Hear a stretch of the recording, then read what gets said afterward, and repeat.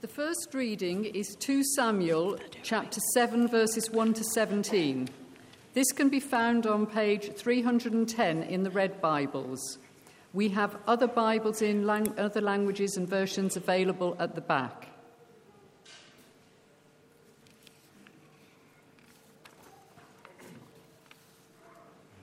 After the king had settled in his palace, and the Lord had given him rest from all his enemies around him, he said to Nathan the prophet, "Here I am living in a house of cedar, while the ark of God remains in a tent." Nathan replied to the king, "Whatever you have in mind, go ahead and do it, for the Lord is with you." But that night, the word of the Lord came to Nathan, saying, "Go and tell my servant David, this is what the Lord says. Are you the one to build me a house to dwell in? I have not dwelt in a house from the day I brought the Israelites up out of Egypt to this day. I have been moving from place to place with a tent as my dwelling. Wherever I have moved all the Israelites, did I ever say to any of their rulers, whom I commanded to shepherd my people Israel, 'Why have you not built me a house of cedar?' Now then, tell my servant David, this is what the Lord Almighty says. I took you from the pasture, from tending the flock, and appointed you ruler over the people of Israel. I have been with you wherever you have gone. I have cut off all your enemies from before you. Now I will make your name great, like the names of the greatest men on earth. And I will provide a place for my people Israel, and will plant them so that they shall have a home of their own, no longer to be disturbed. Wicked people shall not oppress them any more, as they did at the beginning and have done ever since the time I appointed leaders over my people Israel. I will also give you rest from all of your enemies. The Lord declares to you that the Lord himself will establish a house for you. When your days are over and you rest with your ancestors, I will rise up your offspring to succeed you, your own flesh and blood, and I will establish his kingdom. He is the one who will build a house for my name, and I will establish the throne of his kingdom forever. I will be his father, and he shall be my son. When he does wrong, I will punish him with a rod wielded by men, with floggings inflicted by human hands. But my love will never be taken away from him, as I took it away from Saul, who I removed from before you. Your house and your kingdom shall endure forever before me. Your throne shall be established forever." Nathan reported to David all the words of this entire revelation. The second reading is Romans chapter 1, verses 1 to 4, and can be found on page 1128 in the Red Bibles.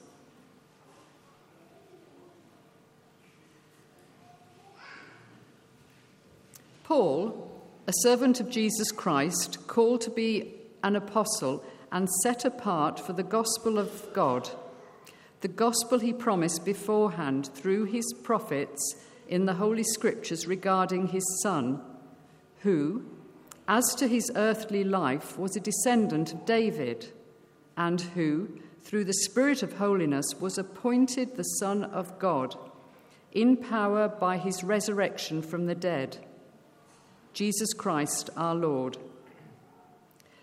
This is the word of the Lord. Thanks be to God. Please take a seat. And if you have a Bible, you might want to keep that 2 Samuel reading open. That's where we're going to be for most of the time together here for the sermon. A few years ago, the BBC did an adaptation of several of Shakespeare's plays. It was about 4 of them, I think, and it was called the Hollow Crown series. And the first in that series of 4 was Shakespeare's Richard II. And I don't know if you know the play, Richard II at all. It's an interesting play. Richard is somebody who believes in the divine rule of kings, the divine appointment of kings. He believes he is put on the throne by God himself. And therefore, because God has placed Richard on the throne, no one and nothing can get rid of him. The only problem is, Richard isn't a great king. He's pretty indecisive, and when he does make a decision, it's usually the wrong one. And he makes a series of foolish and vain and ridiculous decisions, doesn't see the danger coming. And so throughout the play, more and more of his power and his wealth gets stripped from him, and yet he's still persisting. I'm the king. God's chosen me. And in Act 3, I think it's on the screen here, there's a quotation from him. He says, "Not all the water in the rough, rude sea can wash the balm from an anointed king. The breath of worldly men cannot depose the deputy elected by the Lord." Doesn't matter what I do, says Richard. God's put me on the throne, so I will definitely be on the throne forever. It doesn't matter if I make mistakes or not. Now, as the play goes on, his bad decisions do come back on him, and eventually he does lose his throne, as everyone expects. And he's a kind of tragic figure. He's a pitiable figure because he's got these vain boasts about his kingdom that's going to be forever, and all the while everyone else can see it's all slipping out of his hands. And whenever you hear somebody make boasts about their rule, their reign, and how strong and powerful it's going to be, maybe you think the same. It sounds like a vain and hollow boast, because we know kingdoms rise, kingdoms fall. They don't last forever. When we get to 2 Samuel 7, I wonder if something similar is going through David's mind. 1 and 2 Samuel are magnificent works of literature. Lots of stories about wars and battles and family squabbles, and it's like a very violent soap opera, basically. Okay. And 2 Samuel 7 is like a moment of pause, a time to reflect and sit back and consider what's going on. And as David does that, he probably brings to mind his predecessor on the throne, King Saul. Because one of the points that 1 and 2 Samuel have been making to this point is Saul has had the kingdom taken away from him. God has removed it from him because he did not honor God. And 2 Samuel 6 is, if you like, the final nail in the coffin of Saul's household, because his daughter, Michal, who is actually David's wife, she and David have this terrific disagreement and basically separate at that point. And then the writer says Michal had no children for all her life. And the writer's making the point, Saul's line, Saul's household, Saul's dynasty is at an end. It's finished. And I wonder what David's thinking as he gets to 2 Samuel 7 and wonders, what about my kingdom? Will it go the same way that all kingdoms seem to go? Will it go the same way Saul's kingdom went? And so as he gets to thinking, he chats to Nathan the prophet who comes to him, and he says, "Here I am, living in a house of cedar while the ark of God remains in a tent." Nathan replied to the king, "Whatever you have in mind, go ahead and do it, for the Lord is with you." And it seems what David is thinking is, look, Saul lost the kingdom because he refused to honor God. He didn't do what God said. He didn't listen to him. He didn't pay him the respect he is due. So what better way to show that I'm not going to make the same mistake than by building God a great temple, a magnificent monument in his honor? After all, he's settled me in this city. I have a palace. I can then give him a palace, a temple for him. I can build him a house. And in the ancient world, that would have made a lot of sense to people. You can find lots of examples of kings who conquer a kingdom, and then they build a monument in honor to their gods. And you can find it in Esarhaddon, who's an Assyrian king. He builds a temple to Ashur. And he says, I've built this temple in honor of Ashur, who's given me this great kingdom, in order that he may continue to bless me and continue to keep my kingdom secure. And so maybe there's a little bit of that under the surface. David says, if I honor God, he will honor me. If I build him this temple, this house, then, I scratch his back, he scratches mine. Only God doesn't work like that.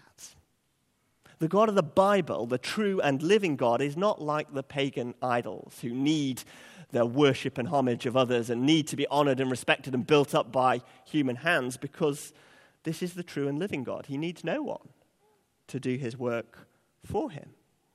And so David making a plan to build a house for God, gets turned on its head. And verse 11b, the Lord declares to you that the Lord himself will establish a house for you.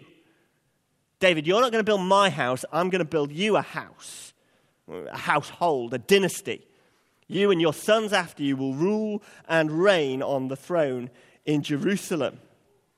And the big point, this is a huge promise in the Old Testament, and the big point of this promise, really, the punchline, is found in verse 16, where God reiterates the promise. Your house and your kingdom shall endure forever before me. Your throne shall be established forever. Do you get the main point, the point that the Lord is telling David? It's going to be forever. And that's the important thing about the promise to the house of David, the line of David, the family of David. That family is going to have a kingdom and a king who will rule forever. And in the Bible's thinking, that's a really good thing. One of the worst things you can have, according to the Bible, is to have an unstable government, unstable rule. The chaos and the anxiety and the problems that come through not knowing what's going to happen next. Whereas if you've got a steady, settled king, there's stability, there's flourishing. Even in this passage, you see that Israel's history when they've not had a king has been that they've been disturbed in verse 10. They've been oppressed. They haven't had the rest that God wants them to have. Those things need a stable ruler. And what more stable ruler could there be than a king who reigns forever?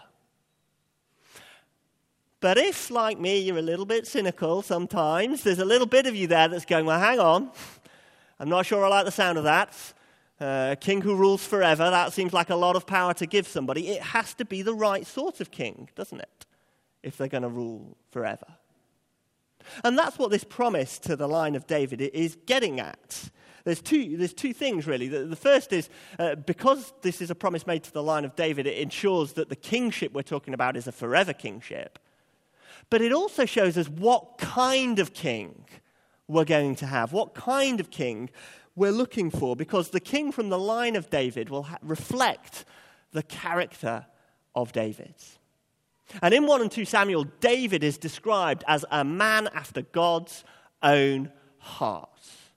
And so God's plan for his people is to give them a king after God's own heart. A king who reflects all the best of David himself. Because David reflects the best. David reflects something of God's own heart.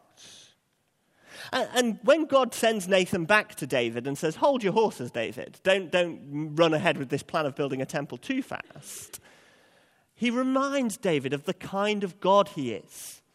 Because by doing that, he's reminding David of the kind of kingdom he builds. And therefore, what kind of king we should be looking for. And there's two quick things I want us to see from what God says. The first is, God wants a king marked by God's ways.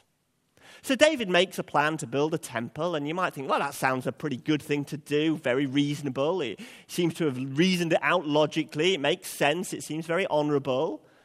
But God comes and says, no, David, your human reason might be, very good and on point, but I don't work according to worldly principles. This is not going to happen the way you want. This is my plan, and it's going to be achieved in my way. And he reminds David of the past. Verse 6, I have not dwelt in a house from the day I brought the Israelites up out of Egypt to this day. I have been moving from place to place with a tent as my dwelling. Wherever I have moved with all the Israelites, did I ever say to any of the rulers whom I commanded to shepherd my people Israel, why have you not built me a house of cedar? God reminds David, the way he rules his people is not at a distance on a high hill in a temple, far away. God is the kind of God who is with his people. He dwelt in a tent because they did. He went with them wherever they went. God is not this God of worldly grandeur and power. He doesn't need a huge monument in his honor. God is a humble God, happy to get in amongst his people, happy to move alongside them and think of what's best for them, not himself. He then reminds David of his own story in verse 8. Tell my servant David, this is what the Lord Almighty says.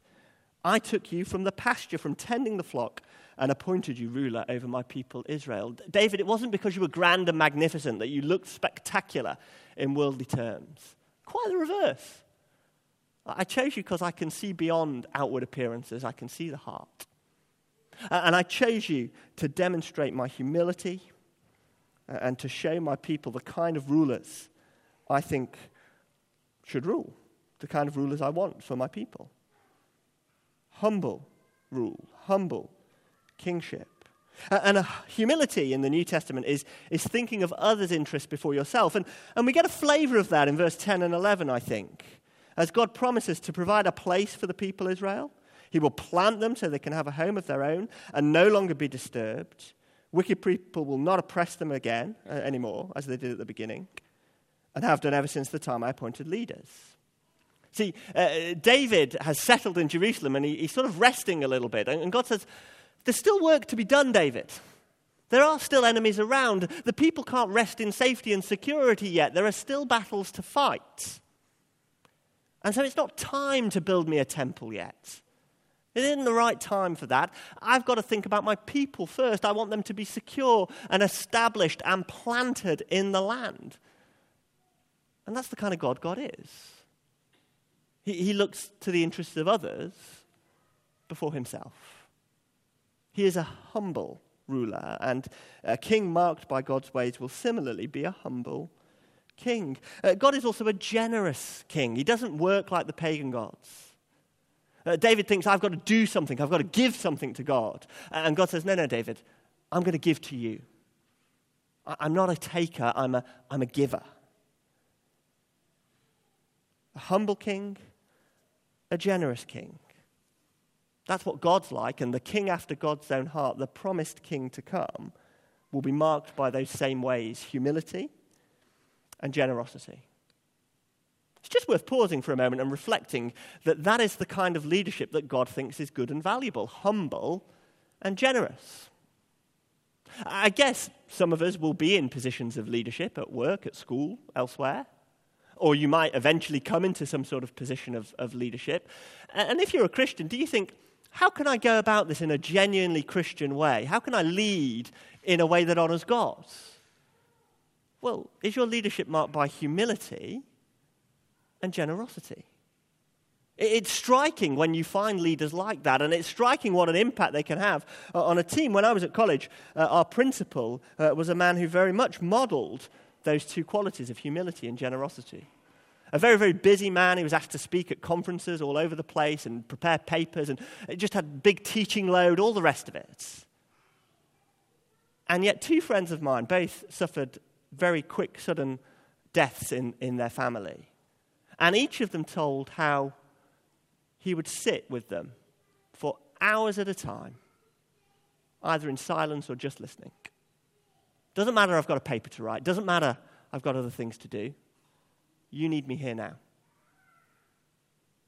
Another one of the faculty there remarked that Mike once offered to look after his children when his wife and him were both under the weather with a cold. And you might think, well, is that a big deal? It was Christmas Day. If you've ever come under the kind of leadership that is humble and generous like this, you know what an attractive and wonderful thing it is. And that's the kind of king God will be looking for his people, a king marked by God's ways. But secondly, and the promise is that it's also going to be a king loved by God's grace in verses 12 to 16. Very famous, important passage in the Old Testament known as the Davidic covenant, the covenant with David. And a covenant is a relationship, and God declares in verse 11 that he will enter into this relationship. He's going to establish a house, a line, a dynasty for David. And God says this dynasty is going to be there long after you're gone, David. So when your days are over and you rest with your ancestors, I'll raise up one of your offspring. So my promise isn't just for you, David. It's for the sons who are going to come after you and sit on the throne. I will establish their kingdom. The next one in the line is going to be Solomon, and he seems to take center stage in verse 13 and 14. Because he, Solomon, verse 13, is going to be the one who is going to build the temple in Jerusalem. And then verse 14, God says to David, I'm going to be in such a relationship with these kings. I'm going to act as a father to a son. There's going to be a personal relationship here. Now, God wants them to know this is not like a get-out-of-jail-free card. It's not that they can do whatever they want, because when they do wrong, God will punish them. He will discipline them. There will be consequences if they sin or misuse their power. God won't just let them get away with everything, and that does happen in the history of Israel. But verse 15 is really key, given where we started. But my love will never be taken away from him, as I took it away from Saul, whom I removed before you. God is saying, look, there's something different here. There'll be ups and downs. When they sin, there'll be consequences for the sin. Over time, you'll have some good kings, some bad kings. Sometimes those consequences will be very clear to see. But God makes a promise in verse 15 that his love will be there. And his love is bigger than the sins of David's descendants. His love is bigger than time. Time and sin will not stop this promise. The word for love is God's hesed, his covenant faithfulness, his absolute loyalty and steadfast love. And God is saying it does not matter what happens. Yeah, there might be consequences, but my love is going to be there forever, and it will overcome all the ups and downs of life. It's that kind of true love that is faithful and steady and doesn't depend on how well someone else performs. It's the love Shakespeare wrote about in his sonnet, 116, where he says, let me not to the marriage of true minds admit impediments. Love is not love which alters when it alteration finds, or bends with the remover to remove. No, it is an ever-fixed mark that looks on tempests and is not shaken. Do you see? That's what God's promising here. Doesn't matter what happens. Doesn't matter the ups and downs and the tempests of life that get thrown at my people. My love will not be shaken. It is the star to every wandering bark, whose worth's unknown, although its height be taken. Love's not time's fool, though rosy lips and cheeks within his bending sickle's compass come. Love bears it out with his brief hours and weeks, even to the edge of doom. Doesn't matter how long, doesn't matter what changes come. My love is with you. It is for you. It is forever. Sin, time, they're not going to stop this promise. Do you believe that? God's love is bigger than your sin. God's love is bigger than your circumstances.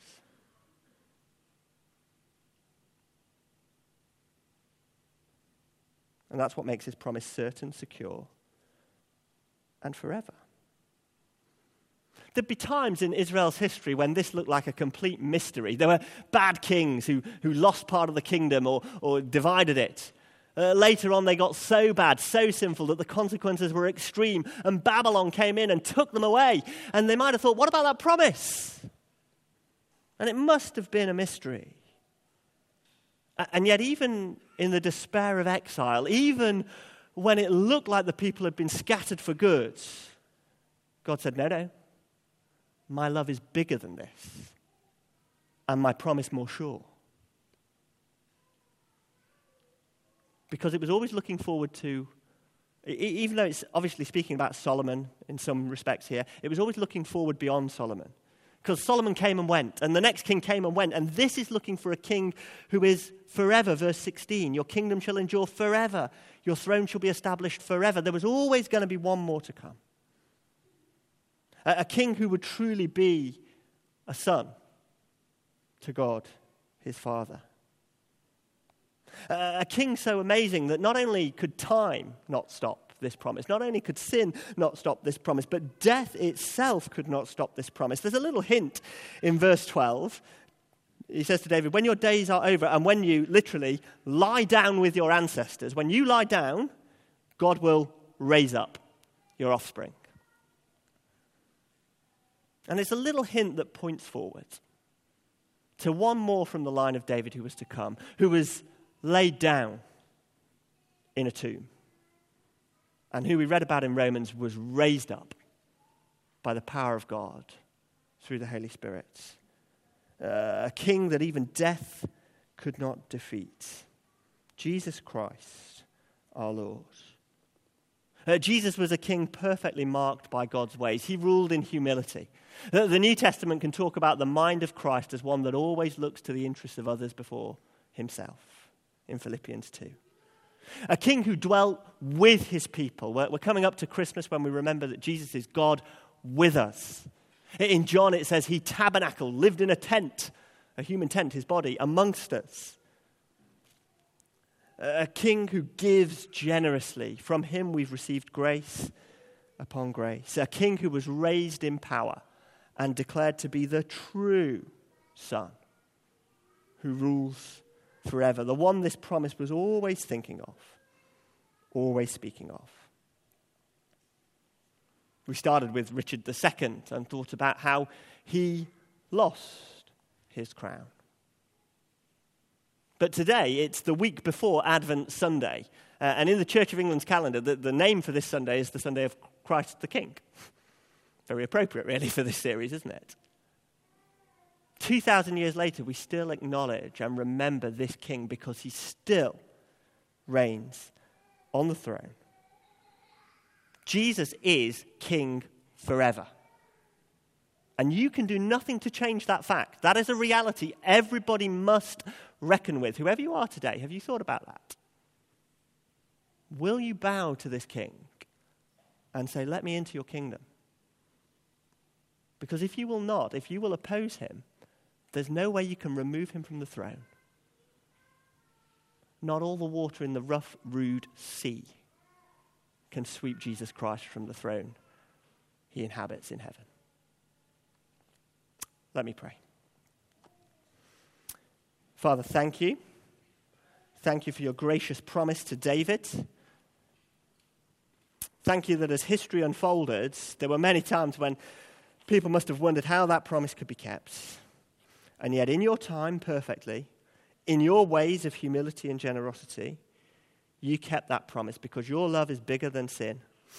Your love is bigger than our circumstances. Your love is greater than the ravages of time. And thank you that in your time, you brought forth your Son, Jesus Christ, to be the true King from the line of David, who reigns forever. May our lives declare his praise. Amen.